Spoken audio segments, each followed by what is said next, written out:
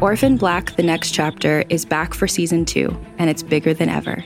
The official continuation of the hit TV show stars Emmy Award-winning actress Tatiana Maslany as all of the clones. And this season, she's joined by original TV show cast members Jordan Gavaris as Felix, Evelyn Brochu as Delphine, and Christian Brune as Donnie. Season 2 picks up where Season 1 left off, with, spoiler alert, the secret of the clones finally exposed to the general public. Hundreds of previously unaware clones grapple with the news that they are part of a massive military science experiment. Meanwhile, anti-clone protesters fight to have the clones' rights restricted. Caught in the middle, the Sestras want peace, and when an unforeseen threat turns their world upside down, they must join forces with former enemies to protect the ones they love. Orphan Black: The Next Chapter is available right now wherever you listen to podcasts. Be sure to listen and subscribe, or visit realm.fm for more information. Good afternoon, everybody. Thank you very much for being here. My name is Tom Powers. I'm the curator of Doc Club. Sundance Now is Doc Club. If you want to find out more information about it, you can go over that table right over there. I also program documentaries for the Toronto International Film Festival and Doc NYC Festival in November. I'm very pleased to be here. So Doc Club is hosting 3 panels here at Sundance TV House headquarters. There's today. On Monday, they're all at noon, by the way. On Monday, we'll be here with a panel called Black Lives on Film. And on Wednesday, we'll be here with a panel called Documenting Celebrities, all with great filmmakers on those. And there's postcards you can pick up to learn more about those panels. And every day here at noon, there are other panels going on. I'm only telling you about the ones that I'm moderating, because that's my style. Short films are the new long. This panel came to be because I have definitely noticed in the last few years a dramatic increase in the opportunities for documentary filmmakers to be putting out short films. I would say just 5 years ago, the documentary film world for short films was mainly filmmakers making films on their own steam. They would bring them to a festival like Sundance and other festivals where there'd be a showcase. If you're really lucky, maybe a channel like HBO would buy them, and there aren't that many other channels that were buying them. And then there wasn't that much other place for a short to go. You could put it up for free on YouTube, perhaps. Well, today it's an entirely different landscape. We see all kinds of brands getting in heavy into the short film format. So I think of New York Times OpDocs. I think of ESPN's 30 for 30 shorts. I think of Condé Nast, the publisher that does magazines like The New Yorker, Vanity Fair, and Vogue.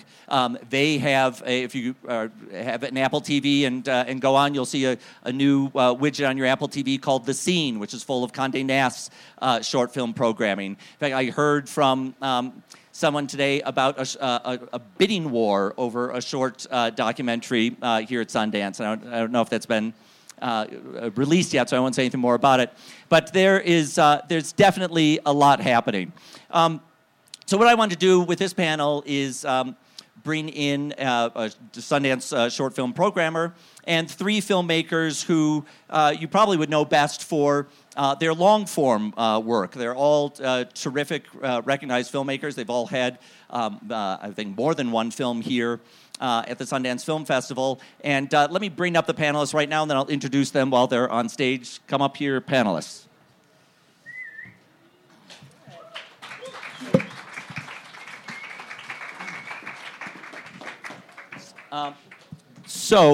Sitting right next to me is Lucy Walker.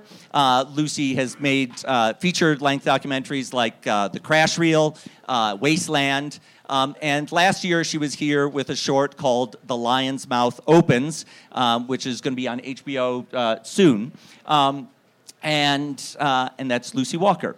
Next to Lucy is Katie Metcalf, who's part of the Sundance short film programming team. She startled me today saying that there are 10 people who program short films at the Sundance Film Festival.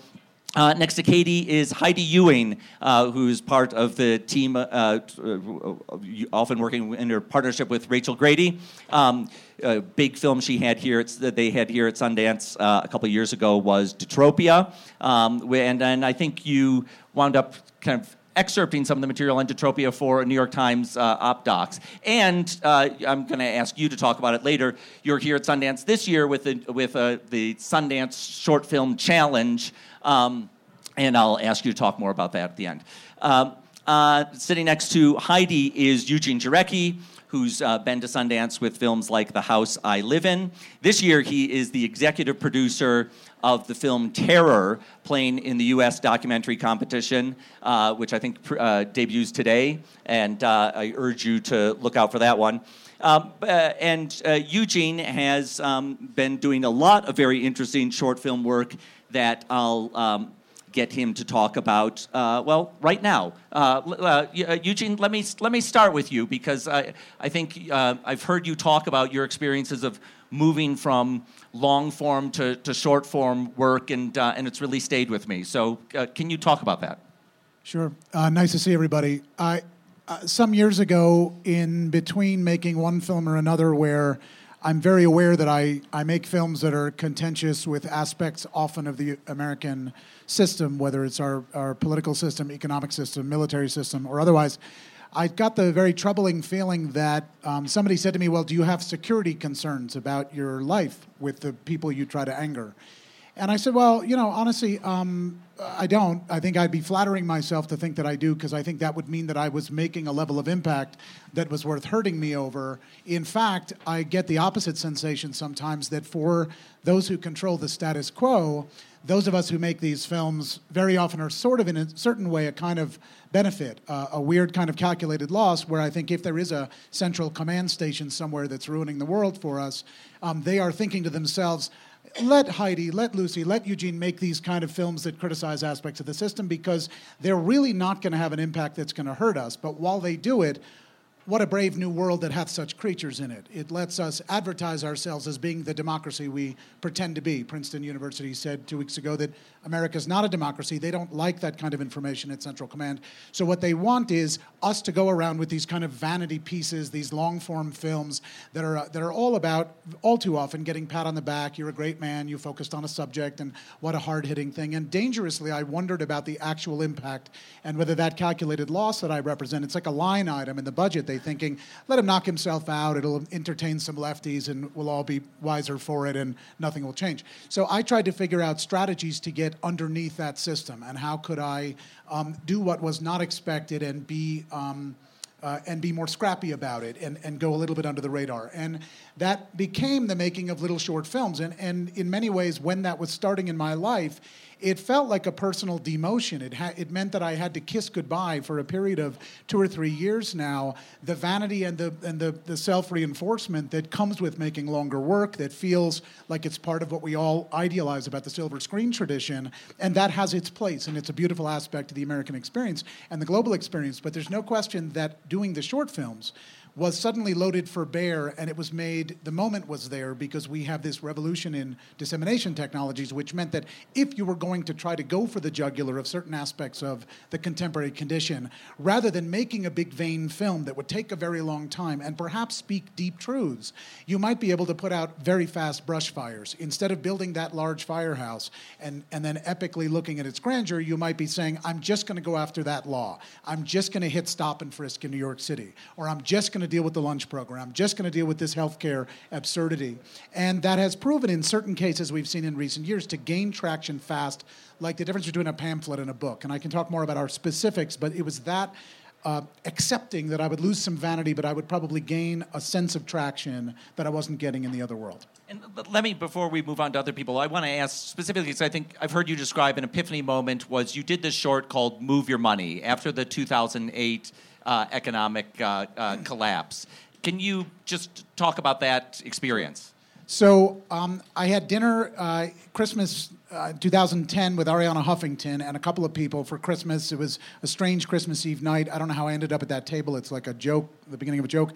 But there we are having dinner, and up came the banking crisis. Where is the outrage? And I said, the incredible thing here is it's a lot like It's a Wonderful Life. It's crazy. Like George Bailey is the community banker. We all love community banking. We all believe in the guy who's invested in the community and knows your name and helped you build your house and keep your kid out of trouble.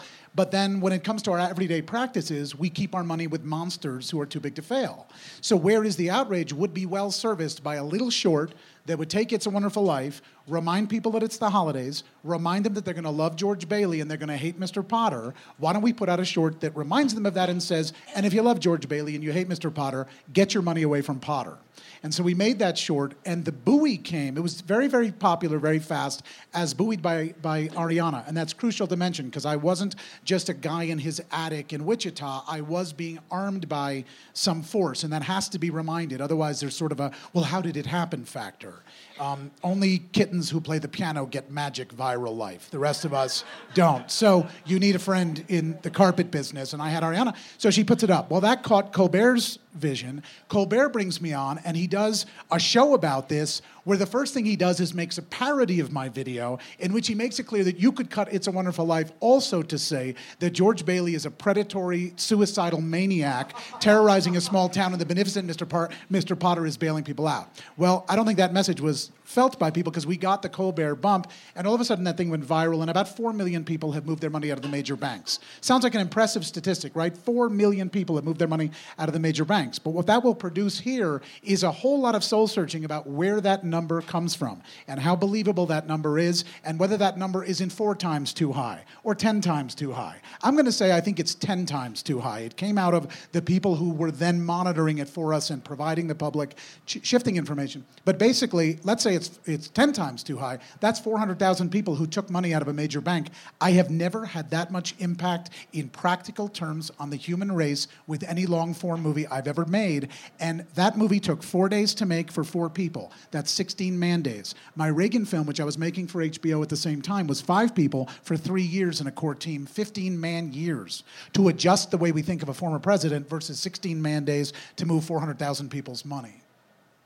You're going to kill the feature documentary market right now, forever. It's over. I still love movies the most. Lucy, let me ask you about your experience. The shorts I think of you making, you made a film called The Tsunami and the Cherry Blossom a couple years ago. And then last year you made this incredibly moving film, The Lion's Mouth Opens, that has won a number of awards. Maybe I should just ask you to say briefly what The Lion's Mouth Opens is for people who haven't seen it. Oh yeah, Lion's Mouth Opens is a very simple, short film. I always encourage my friends who are film school teachers or film students to watch it because it was done so with such a small footprint. It was me and DP, and I was doing sound, and an editor who was the first thing he'd ever cut. He was actually our assistant editor on the crash reel, and a friend of mine. So it was just a really tiny team, and a really good reminder that if you have an incredible people and story and pick your moments about when you film and have a really good DP and a tolerable sound mixer or sound recordist, which is what I am, adequate at best. But if you can do that, then you can have a really riveting short film that just won Best Short Film at the Cinema Eye Honors, which we're really incredibly honored about.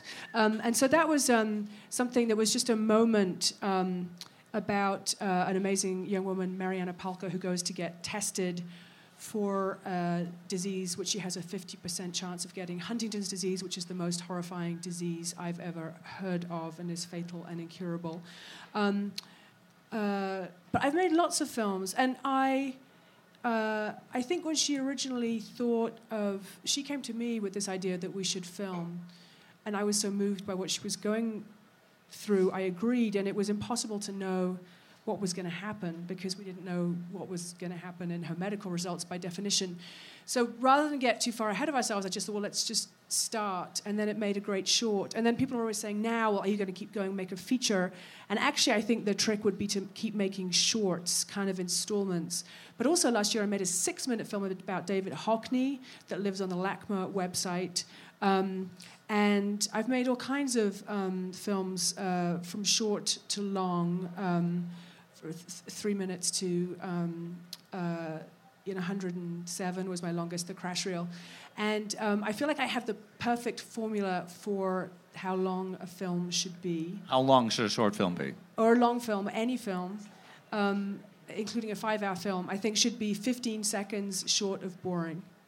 I think that holds for everything. And I think people get so attached to this feature length. And people are always saying about my short films, why didn't you make it a feature? My film, Tsunami the Cherry Blossom, people keep saying, why didn't you make a feature? And I was like, because there was not enough story. And I really liked it at that length. I think it played perfectly. And it is tough with the economics. I think it's getting easier. I think there are more opportunities it used to be. My film, Sundance the Cherry Blossom, I owe money on having not paid myself, and it was nominated for the Academy Award. It got sold to HBO in several territories around the world. And I couldn't have made it more cheaply, and somehow I still owe money on it, which I still can't quite fathom. But I try not to think about it too much because I feel so grateful that we made it. But I think the economics are getting better. But apart from the economic argument, from the creative point of view, and from the impact point of view, from the watchability, from the audience point of view, I think there's no question that the film should be as long. And to make a feature film, you've got to have so much story. There's so much going on. People are not wowed by the general experience of watching a feature film. It needs to be so... The bar for feature documentaries is so high now. The feature docs, for example, here, I've just seen 3, and I feel like any of them could be Academy nominees in a year. The quality of long films is so incredibly high these days that you have to have the most important, huge topic and amazing access and amazing developments and twists and stuff.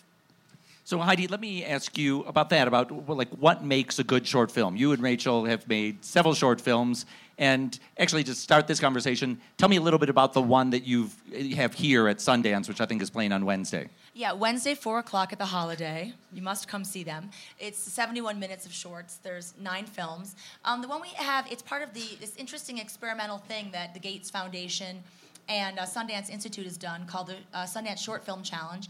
I think they took submissions from all over the world and they chose their favorite shorts. And then they commissioned 4 professional filmmakers. Rachel and I are in the professional category, Tom. We have Rachel and I did one. That's right. It was a commission. Diego Luna did one, Gael Garcia Bernal, Mariana Rivas, and Rachel and I. It was interesting because they put out a call for ideas, and people all over the world could submit an idea, like 140 characters or something for a short film. Sounded like a nightmare to me, okay, submit your idea. And then we got to choose our favorite one of the finalists, and then we had to execute a film based on this idea. So our film playing on Wednesday is about a rec center in Philly, which has converted itself into this global pen pal. It's a very sweet film. You should come see them all. So that's what we have here. But Rachel and I are co-directors. We work frequently together, and I'll speak for myself, but I came into the short world kicking and screaming. Freakonomics, I think, was the first short we'd done. We did this film called Freakonomics, and 5 of us each did a short, 20-minute short. Alex's was 40. Yeah. But anyway. So the rest of ours were shorts. That's right. So in any case, it wasn't like something I've ever... For Alex, that is a short film. Yeah. I know, poor Gibney. So in any case, that was our first experience with that. And since then, we've been asked, people keep asking us, well, would you like to do a short? And OpDocs calls, and have you got anything for a short? And personally, having come from the feature world where we're used to, feature doc world, where we're used to spending 3, 4, 5 years making a film, happily so, because in the end, we feel that it's worth it. You're waiting for the third act, etc. I'm kind of coming around because certain things, there's an urgency to certain stories. We made a film called 12th in Delaware in 2010. It premiered at the Sundance Film Festival. It was commissioned by HBO. It was played on HBO. Very few people saw that film. I think it's probably our best work. It's about an abortion clinic in a locked battle with a crises pregnancy center, which would be a false abortion clinic, where women think they're in an abortion clinic and they're a pro-life front. In any case, we spent 2 years making that film, and we both got sick making the film because it was so wretched to be on this street corner with these terrible things happening. Very proud of the film. And not a lot of people saw that film. And then, like last year, Vice comes out, and they're like, Vice, Crises Pregnancy Center, do you know what it is? 3 minutes, graphics and music, and everyone's crying. And I'm like, holy shit. I was like, did they steal? I mean, they didn't steal. It's a free world. They'd seen our movie, but they had millions of hits, and people were mad. And people in their 20s who'd never heard of a Crises Pregnancy Center, who don't have HBO Go, who don't come to Sundance, they saw that. They know about that. And I think, damn, maybe that should have been a short. I'm so proud of the feature work. But maybe during that production, we should have said, hey, HBO, let's do a 3-minute version. Let's get it out there now. Let's enrage people. Let's try to affect legislation. We didn't. It was 2010. I think differently now. I think when there's urgency, maybe they should be shorts. When something like Detropia, which is a film about the city of Detroit, it's a film that I think is a moment in time in this country, and it needed the time it took, and I'm happy that it's a feature, and it's a slow-moving film. It sinks in. People get catch it when they can. It's still relevant years later. I'm happy that stayed in its format, even though we excerpted Heidi, it for if you had the made a opt-outs. short film, you could have saved Detroit. Tom and I are both from Detroit. We have different feelings about the city. In any case, so yeah, I'm kind of coming around about it, and we're being asked increasingly to do a lot of shorts. Just one last thing, I didn't answer questions, but that's okay. The one thing I want to say is that we're getting asked, I don't know if it's a disturbing thing. I'll report back later. A lot of corporations are offering us a lot of money to make short documentaries. And so far, we have said no to most of them. We've done one. We seemed to go okay. There were no notes. It's a slippery slope. There are people are like, here's $150,000 or here's $200,000 to make a short, and you don't like this. We're documentary filmmakers, and they say, oh, it's not advertising. It's a documentary. So there's definitely this trend, and I think we should keep our eye on it because when you do advertising, you do a commercial, you do advertising with your eyes open. There's this little middle ground, and I think everyone's trying to utilize our medium, our popular medium, to their own ends, and that might be okay to a certain point. But the jury for me is out on that, and I'll keep you posted because that is happening to us more and more, and it's getting a little confusing. Okay, I'm going to come back to you later on the question that I originally asked. Katie, you and your programming team at Sundance Film Festival sifted through how many short submissions this year? 8,000. And how many of those are documentaries, do you know? I don't actually know the exact figure, but I mean maybe a third. And so is this year different than other years, or is it... Put it in context. In terms of submissions, we are seeing a lot more films coming to us that have been paid for by online news outlets. So we've got things like OpDocs and ESPN. We have an ESPN short playing at the festival this year. There's also a Dazed and Confused magazine has set up an online channel called Dazed Digital, and they're commissioning a lot of work. So we had a big influx of films from them this year. And it's interesting because I think there's less of a development process with those shorts. I mean, I don't know because I've not made a film, but it feels as if there's a lot of freedom being given to filmmakers from these new platforms. So we're seeing a lot more experimental work, a lot more works really sort of pushing boundaries. And I guess it's natural in the time frame that the work's more current and of the moment because there's less production time. So you've got work that's being produced a lot quicker. And what makes a Sundance short with this growth of potential? And we've heard some people describe different modes of shorts, from shorts that are real advocacy pieces, like Eugene talks about, to shorts like Heidi talks about that are maybe promotional, branded pieces. There's reportage. There's the kind of thing that Heidi described Vice doing. Out of this landscape, what makes a Sundance short? Well, it's hard. I don't want to say a Sundance short because I don't want to, create a band. A short that plays at the Sundance Film Festival. I'm asking you all the questions I hate to get asked as a programmer, so it's a real pleasure for me. I mean, the most important thing for us is the story and also that it's a film that's come from somewhere original. And we really want to be just blown away. We want to see something we've never seen before. And we are seeing a lot more work of that kind. And I mean, I think of Sundance shorts. That's a mean question. Are they extra quirky? I think what you just said is interesting. I had this amazing professor at film school who was probably my biggest influence. I don't know if anyone went to NYU and heard of Boris Fruman. Usually, nobody? Did you? I know who he is. Okay. Well, he's kind of a legend at NYU. He's this Lithuanian professor that made everyone cry. But he was so influential for me, and he made us go shoot video every week and come back. And then he'd just tear it apart shot by shot. And then in the second year, he'd make us tear each other's work apart shot by shot. That was the kind of the progression of the class. But he was really good, and you'd have to go shoot some shots and bring them in. And he had a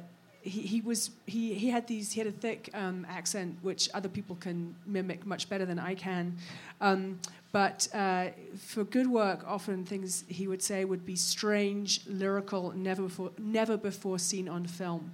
Now, if you can imagine that with a Lithuanian accent, strange, lyrical, never before seen on film, if he saw a shot. And I think that's sort of really interesting because it's what you've just said. And then what he hated was bad, boring, generic. I don't believe it.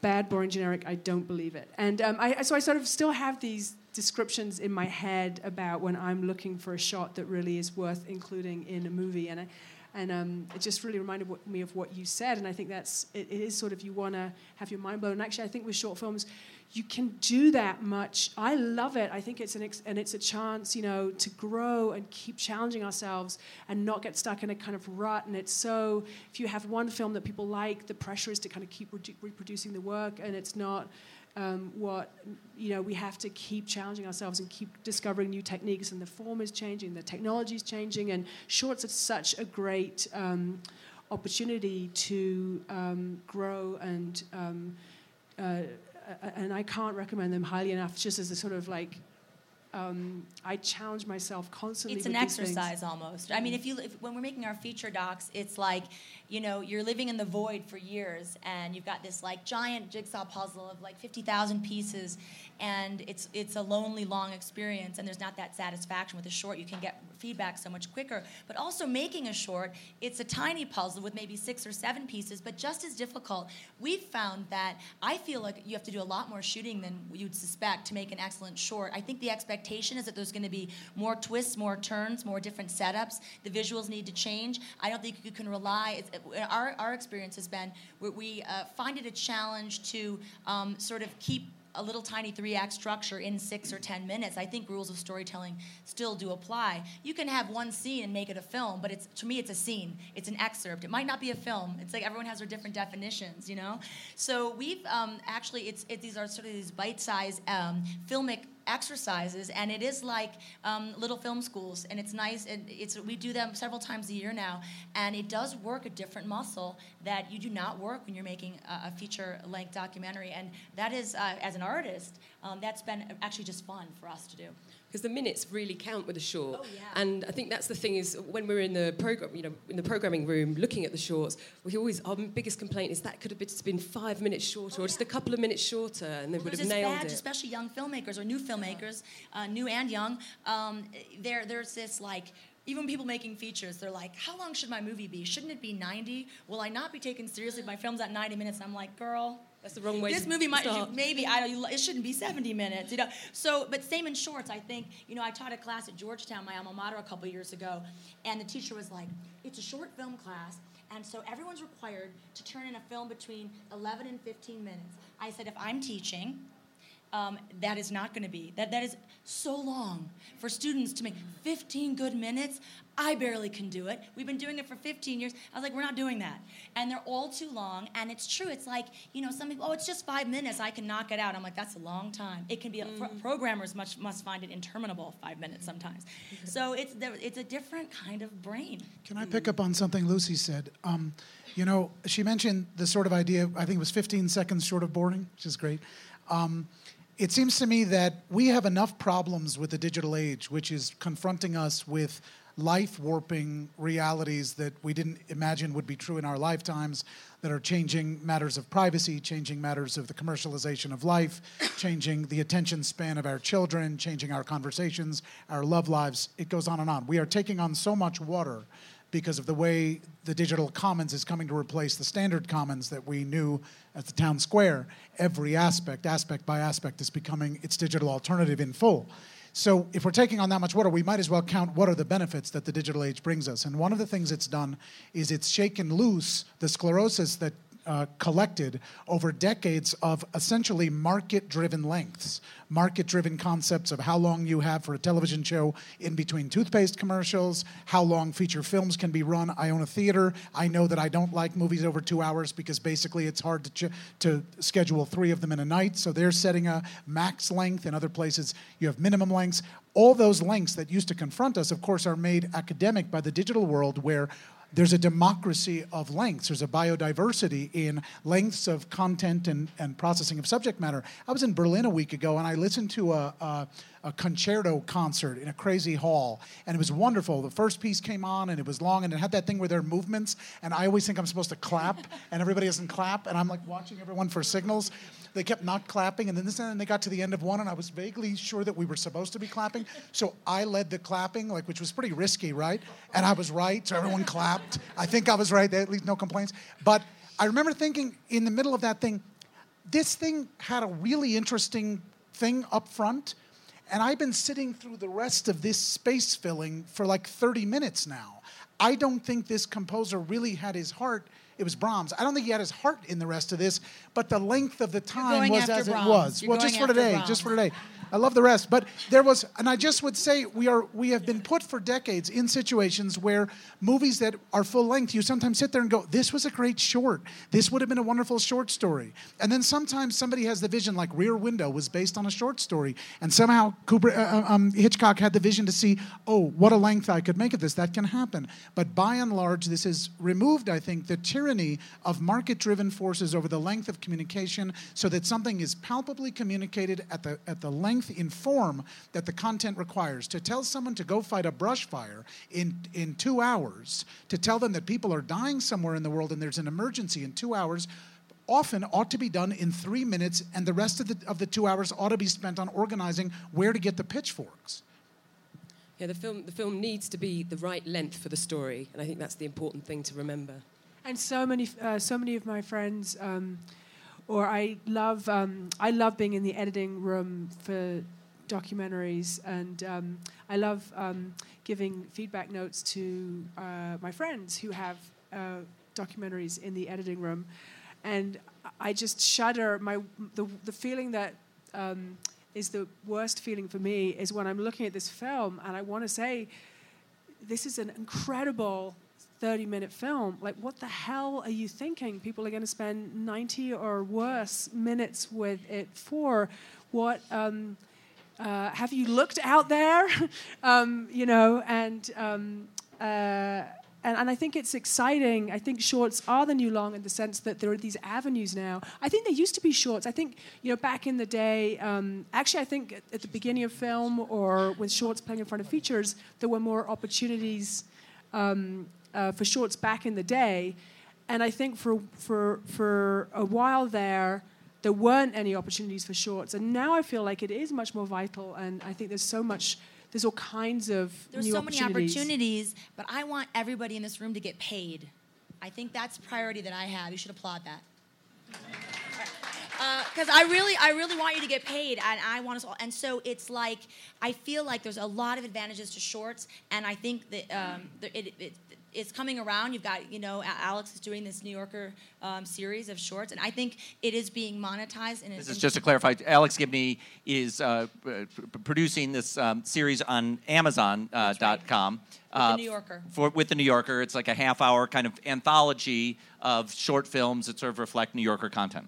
Exactly, and I just want to. I'm glad that the industry is catching up and learning how to compensate everybody for their work, because I hear a lot of people making shorts and they've put their life savings into it, and sometimes you do have to do that to get your calling card. I understand, to show people you have talent, to rise above the rest. I get it, but I'm sort of watching with a little bit of trepidation. You just want to make sure that this format, which is the new long, is also being appreciated by that in the commerce areas, and I hope that follows soon, so that everybody can really do their work and not have to have 6 jobs. Just a tiny bit of shop talk. We had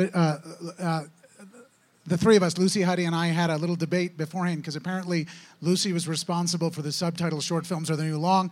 Heidi said she didn't agree with it. I got out. I didn't comment. But now that I look at it, I think I would fall on the side of. I think Lucy is right. I think you also just endorsed Lucy.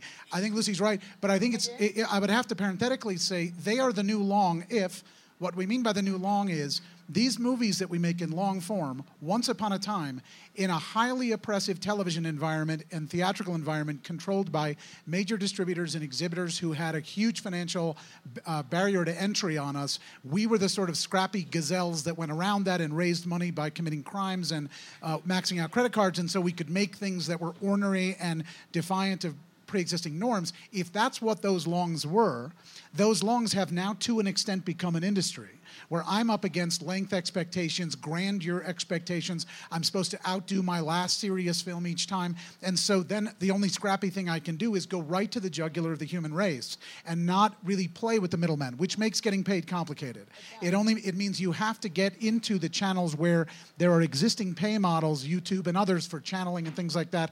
And that's hard for young people who are just brand new at it. So my only advice is the great thing about short films for people who are also starting out is, of course, the barrier to entry economically is much lower. If you think about Lucy with just her DP and somebody cutting it, and you can make something, now that's because she's an artist who already is practiced at this, but a young person who has an exuberant idea can get over just like all of us share videos around at a rate. I mean, I have more memories from the last year of things I was sent virally than I do of things I sat in a movie seat for.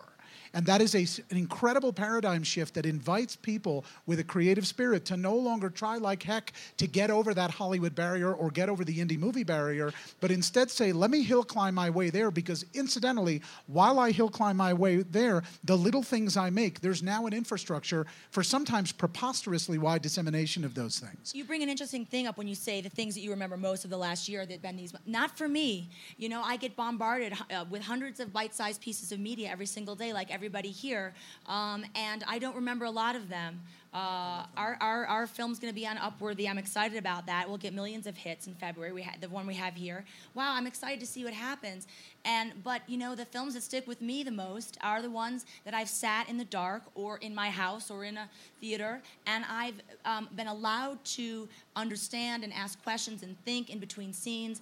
I think feature length is essential to a strong intellectual life among all of us, and I really think there's room for both. Oh. But in terms of memory and staying with you for a long period of time, I just think I just don't know if these things are sticking with people. It's hard to know. I see it as an ecosystem, and there's like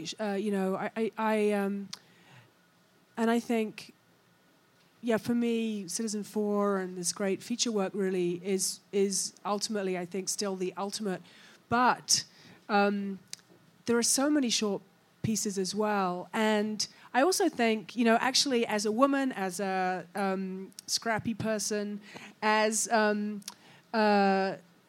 artist, as somebody who had to scramble up with no connections or whatever in this incredibly tight bottleneck of this crazy industry that we're in, I actually think short form economically, again, kind of aside, actually there are opportunities to develop. I don't think you can, I mean, some people can.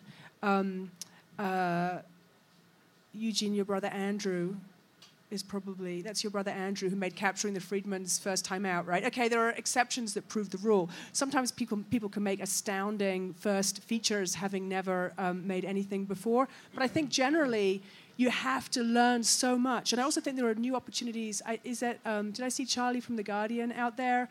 And the OpDocs. I think some of these, I mean, OpDocs is a tremendously interesting success story.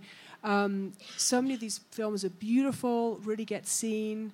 I remember Judith Halfand's beautiful film about her mom that played on Mother's Day last year, and just lovely. And I think there's all these opportunities. They're not going to make you rich, these films, or these opportunities, but they're going to pay. They're going to cover your costs. They're going to give you opportunities to just sketch. And there might be a full painting. I'm really encouraging, for example, Judith to make a feature out of that project that started out as a kind of scratch pad short for and I don't know if you OpDocs. guys know OpDocs. It's the New York Times is doing short documentary films. Call Jason Springerkopf. I'll give you his email after. He's actually has started this very interesting series. Rachel and I have done 2 OpDocs, and it is in a way it's preaching to the choir because you're dealing with smart, educated, liberal people who are like-minded. So that's the audience you're reaching when you do with the New York Times OpDocs, and that's wonderful. I think that I would like to see that kind of content go across maybe less rarefied platforms. And I think things like Upworthy is sometimes they do things that are smart, sometimes they do silly stuff. So I would like to see the democratization of ideas across people that might not have ever run into an OpDoc. It's interesting to me that you bring up Citizen 4 because in a way the material Citizen 4 started as a short. There was that first incredible video that Laura shot of Edward Snowden that came out in 2013, and it really changed minds all over the world about that subject. And you might have had a question before Citizen 4. Well, is this feature-length film going to be able to tell us anything new? I mean, the Edward Snowden story has been reported from all angles, and of course, Citizen 4. For anyone who's seen it, you know that there's incredible nuance and interest and new things you learn no matter how closely you followed the Edward Snowden story. Well, I don't want to just defend myself against Heidi suggesting that I don't like long-form films, because I do still like them. But I would say that this Citizen 4 model is the perfect one to focus on because each object had its place. Each object had its place in its time. The first one shot a warning shot across the bow of the Central Authority to say, we are loaded for bear on this subject of NSA releases, and we're now going to watch you go crazy to try to stop the bleeding, and it'll be fun to watch you. And then after we've watched you for a while, we'll then release a thing that undermines whatever mythology you've now spun to vilify this guy. So you didn't get the sense in the piece on TV, and I don't know how calculated this was by Laura and her team, but the net calculation reveals that there was calculation. You look at the first thing, he's just a very news-grabbing fellow in that first interview. It's only in the movie that you say, oh, I see. He's an incredibly magnetic, likable person who does not seem like he could tell a lie if he tried, and therefore this is taking on more momentum than ever before.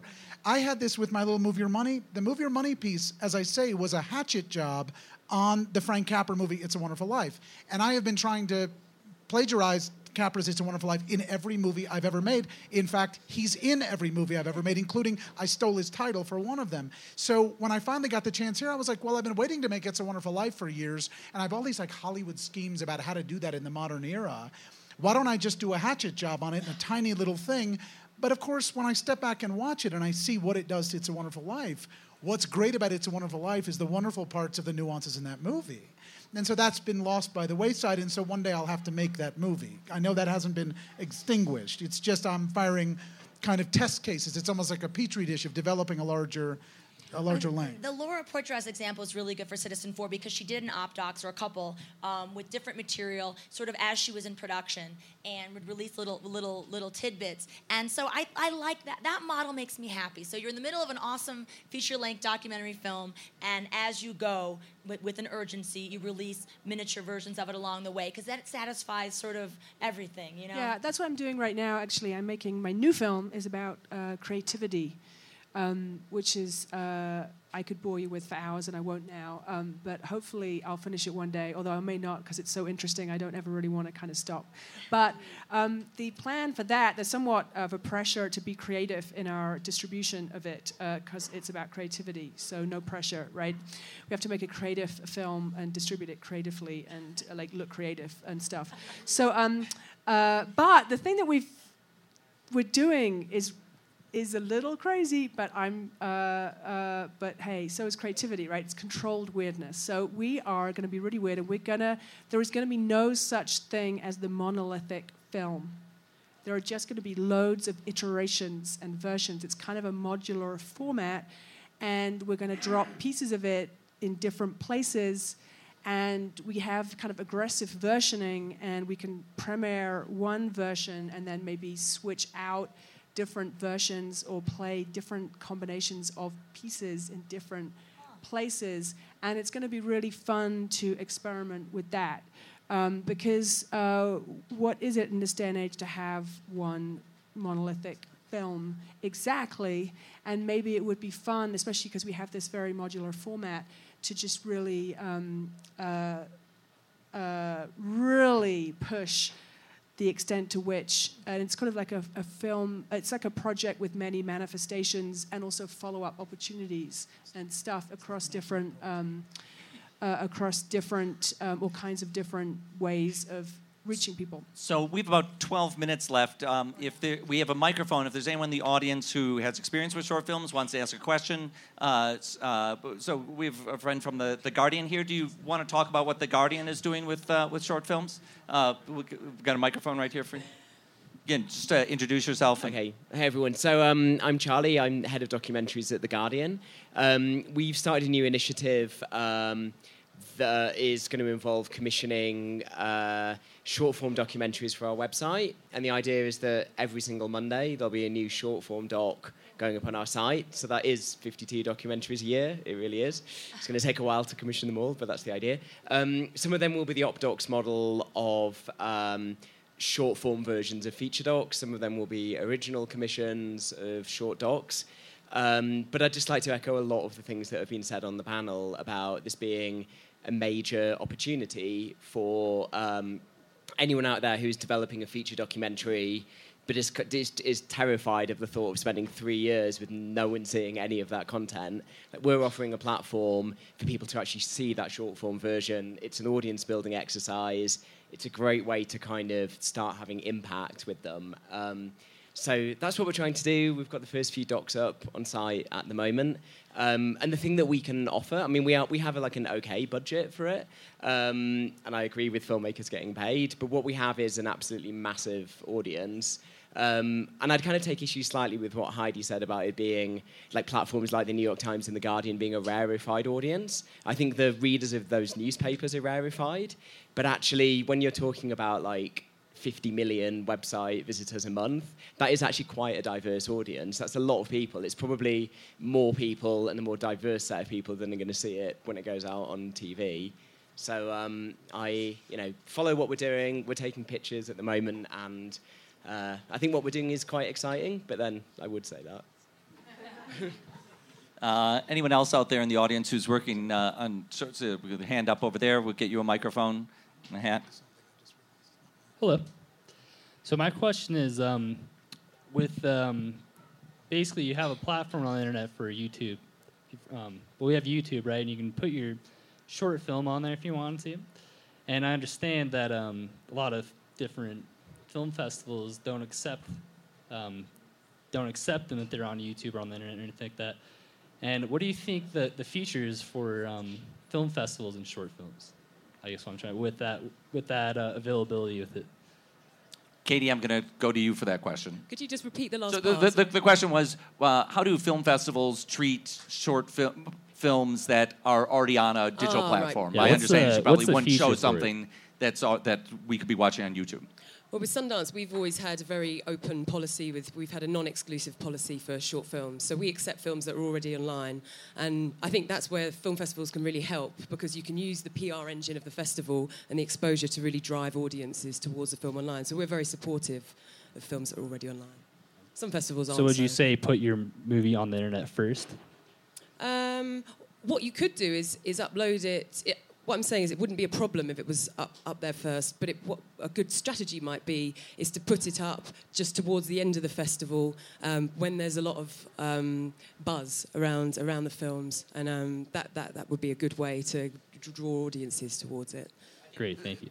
there's certainly a number of film festivals that probably would not accept a submission that's already online. So you should be mindful of that. Is do your research so you know and have a strategy in place. All right, I see your hand up over here. If we can get him the microphone. Hi, my name is Robert. I'm a filmmaker from Whittier, California. I have a question about production-wise. About a year ago, I was shooting this short film and had everybody scheduled, but at the last minute, everybody on set walked out because last-minute schedulings happened. I want to know, from what I did, I kept going, but I wanted to know, do you think it's a good thing to keep the production going, or should you just cancel the production and just reschedule everybody until we have agreed? It's kind of a question about managing crews, and maybe when you're making short films, it's especially if you're doing it on a low budget, it's extra fraught. So, from you veterans, how do you keep a firm grip over your crews? This is a doc you were making, and everybody could know. No, it's a straight up narrative. Okay. We don't care about that. Okay. Well, if it's in a documentary standpoint, I'd say in documentary world, some of my best. I don't know if this helps in your specific. Sometimes, if you've got no camera and nobody there, then it's going to be tricky to make a film. But I do think in general, I really embrace curveballs. I really try to. I've learned that sometimes the best possible things happen in unexpected ways, and if you can just not have a panic attack and keep filming. Yeah. Sometimes, that's going to be the best stuff, and I'd say keep going. Like in life in general, I see Al Hicks somewhere around. I'm just going to quote. The middle there. Yeah, there keep you go. On keeping on, Al keeping Hicks. on. Yeah. This is the theme song of the documentary filmmaker. But okay, I just walked in here. I'm just being honest with you. I just walked in here and you guys were talking about short films. I had no idea you guys were talking about documentaries. But don't ever work with that crew again. If they walked out on you, they never get to work with you again, especially when they make it big. That's so uncool. But to go on both shorts, narratives, and documentaries, you don't need a crew. It's better. It's actually, even if you don't have any friends at all, you can kind of keep doing it. My curious question is, if you want to get a hold of a copyrighted song, what should one do, or where should one go in order to obtain rights for a song for both a documentary? Go to Moby gratis and use Moby for free. Or go to Creative Commons or talk to us after. That's a long story. Yeah. Okay. All right, we've got time for one more question. This woman right here. Hi, I'm Molly Murphy. I co-direct Working Films, and for 15 years we've used documentaries to engage people in issues that impact their lives. We've done that traditionally with feature-length documentaries, but in the last year we started working with shorts, and what we found is a really pretty extreme shift in audience reaction. Nobody leaves when the lights come up. They've come out for an event, and they stay. So they have better opportunity to connect with other people in their community, to connect with host organizations, to take action right there. And so we're just really excited by the increase in attention. And we are totally behind short films are the new long. We love long films, too, still. And for people who want to know more about Working Films, you go to workingfilms.org. We're about to have a new website in the next. It should be up in the next month. I think I think you're right. I think we have these amazing cameras now, and we have amazing non-linear editing, and we can make stuff that looks beautiful, and then we can craft the crap out of it in the editing room and make something really strong in the format of short documentaries that people will really engage. And I actually look at all the Vice and all the OpDocs and stuff, and I think, oh my God. I mean, partly I think, oh my God, there's like 100 million talented people. There's no longer like only 100 documentary filmmakers on the planet. Like we're in trouble. Look at all these amazingly talented people. But it's so exciting. There's amazingly talented people who are like honing their skills and learning and growing. And there's amazing audiences that are able to tune in. And there's amazing It's an amazing, amazing time to be making documentaries. As we start to wind up here, I want to let you know that on Sundance Now's Doc Club, starting January 29th, next Thursday, we're going to have a selection of past Sundance short documentaries online, curated by Mike Plant, one of the documentary short programmers here. So check that out next Thursday on DocClub.com or download our app. Again, if those of you who came late, you can get more information about Doc Club over there. I want to give a special thanks to the head of AMC Networks, Josh Sapan, who's been a huge supporter of Doc Club. Thank you, Josh. And yes, and well, I want to go. You start with you, Heidi. Plug it one more time. Wednesday, 4 p.m. at the Holiday. Free. It's a free event, and it's 71 minutes, 9 short films, and I think they're doing it again next year, so it might be interesting for you to see what was done this year and possibly get involved next year. 4 o'clock, Holiday Wednesday. And Eugene, the film you executive produced, Terror, is playing tonight? It debuts at 6 o'clock today, yeah. Yeah. And for people who want to follow some of the short films that you've done, is there a central place they can go to? Yes, if they go to Drug War Movie, that's where we really centralize all of our films. So from there, you can link to a lot of that work we've been doing. Can I give a plug to somebody that's not me, but it's helpful for people to look at?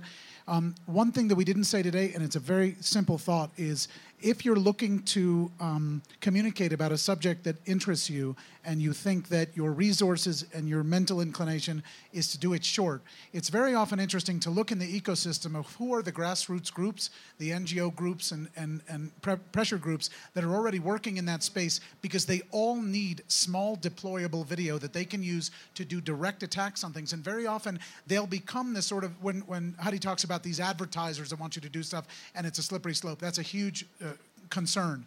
But I think if you go to like an ACLU and you're me and you're trying to fight stop and frisk in New York, you can find a joint venture with them, and then you're making a film that already is custom tailored for a particular use. And this is specific to the Try to Change the World films. So one place to look is a thing called Global Media Health Project.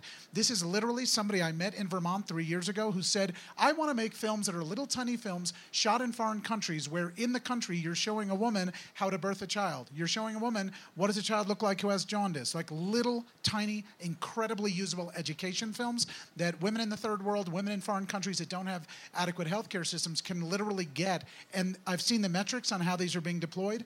It fills me with pride at what they're doing, and there wasn't an ounce of vanity in it. It was just these things are needed here, there's a need, let me join with the organization. So go look at that, because it's a good example of something that'll show you, like, it doesn't have to be elegant and beautiful and whatever, and some of them actually are. The guy who made Waltz with Bashir, who animated one, they're quite amazing, but they're tiny, and they really hit a point that you didn't know. Cholera, and, what do you do to fix cholera? And my film Lion's Mouth Open started out as an opportunity to raise awareness for Huntington's disease in partnership with the Huntington's Disease Society of America. And the fact that it's won Best Short at Cinema Eye Honors was unbelievably unexpected and marvelous. But the Huntington's Disease Society of America is so excited to have this content. And also, actually, in terms of constructing events, I mean, deployable is such an interesting thing. Different people need different things. I think if you're how to recognize your child has jaundice, a short piece online is great. For someone like the Huntington's Disease Society of America, a half-hour film is awesome because you can have a screening and then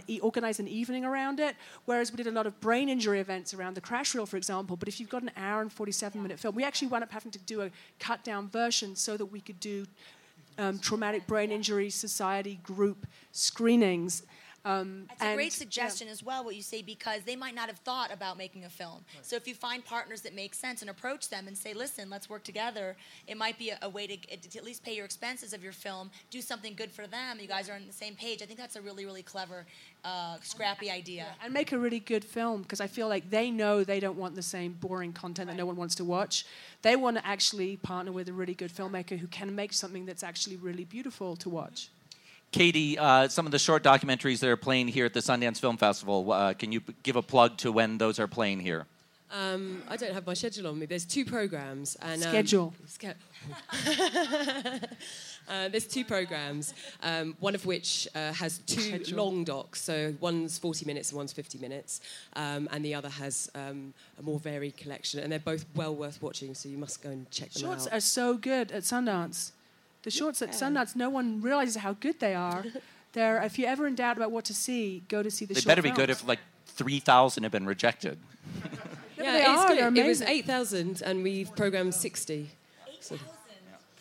I invite you to come back to the Sundance TV headquarters every day at noon. I'll be back here on Monday with the Black Lives on Film panel and on Wednesday with the Documenting Celebrities panel. Thanks to the team here at Sundance TV, and thank you all for coming. Thank you. Thanks, Tom. Thank you.